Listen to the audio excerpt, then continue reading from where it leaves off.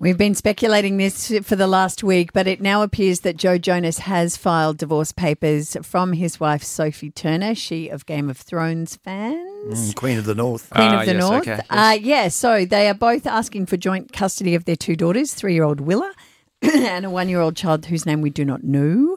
TMZ has broken this, and apparently they do have the divorce paper claim. So let's see.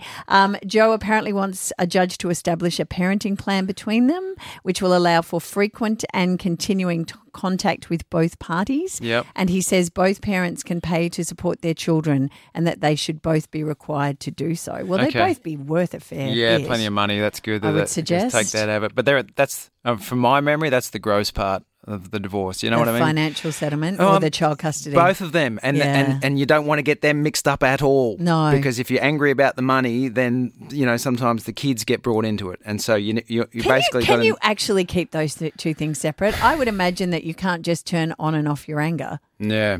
I don't know. All I know is, if you can sort out which would you do first? My advice would be to sort out the kids first, right? And that because that's your least emotional, and that's when you're most rational, and you want the time with your mum and the time with dad, and then start talking about the money because the money's when it always turns sour. And do you have different people sorting out different things, or is it the one person that does both? So you went to a judge or a solicitor or a mediator, and so it's a continuance. I don't know.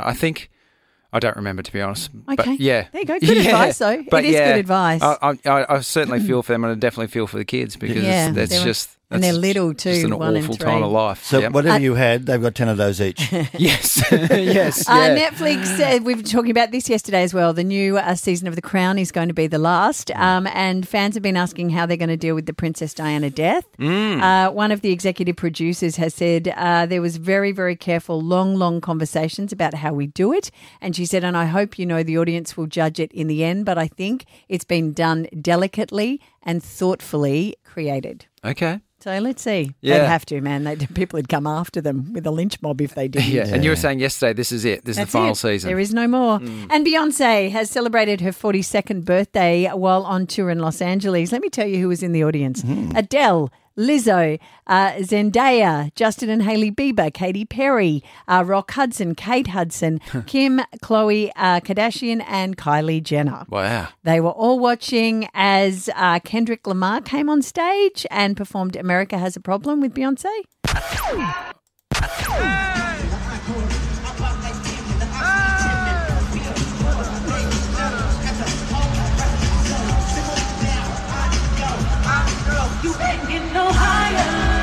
Okay, she's singing too.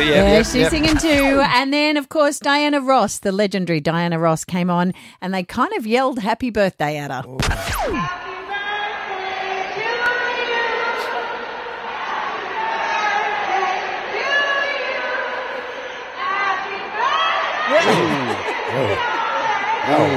Okay, that's enough. Okay. You get the general idea. There's a lot of good voices in the room, but somehow... none of them were a part of Happy Birthday. Okay, 7:29. We'll get to news next. It's Rob and Terry and Kip. Kiss is 97.3.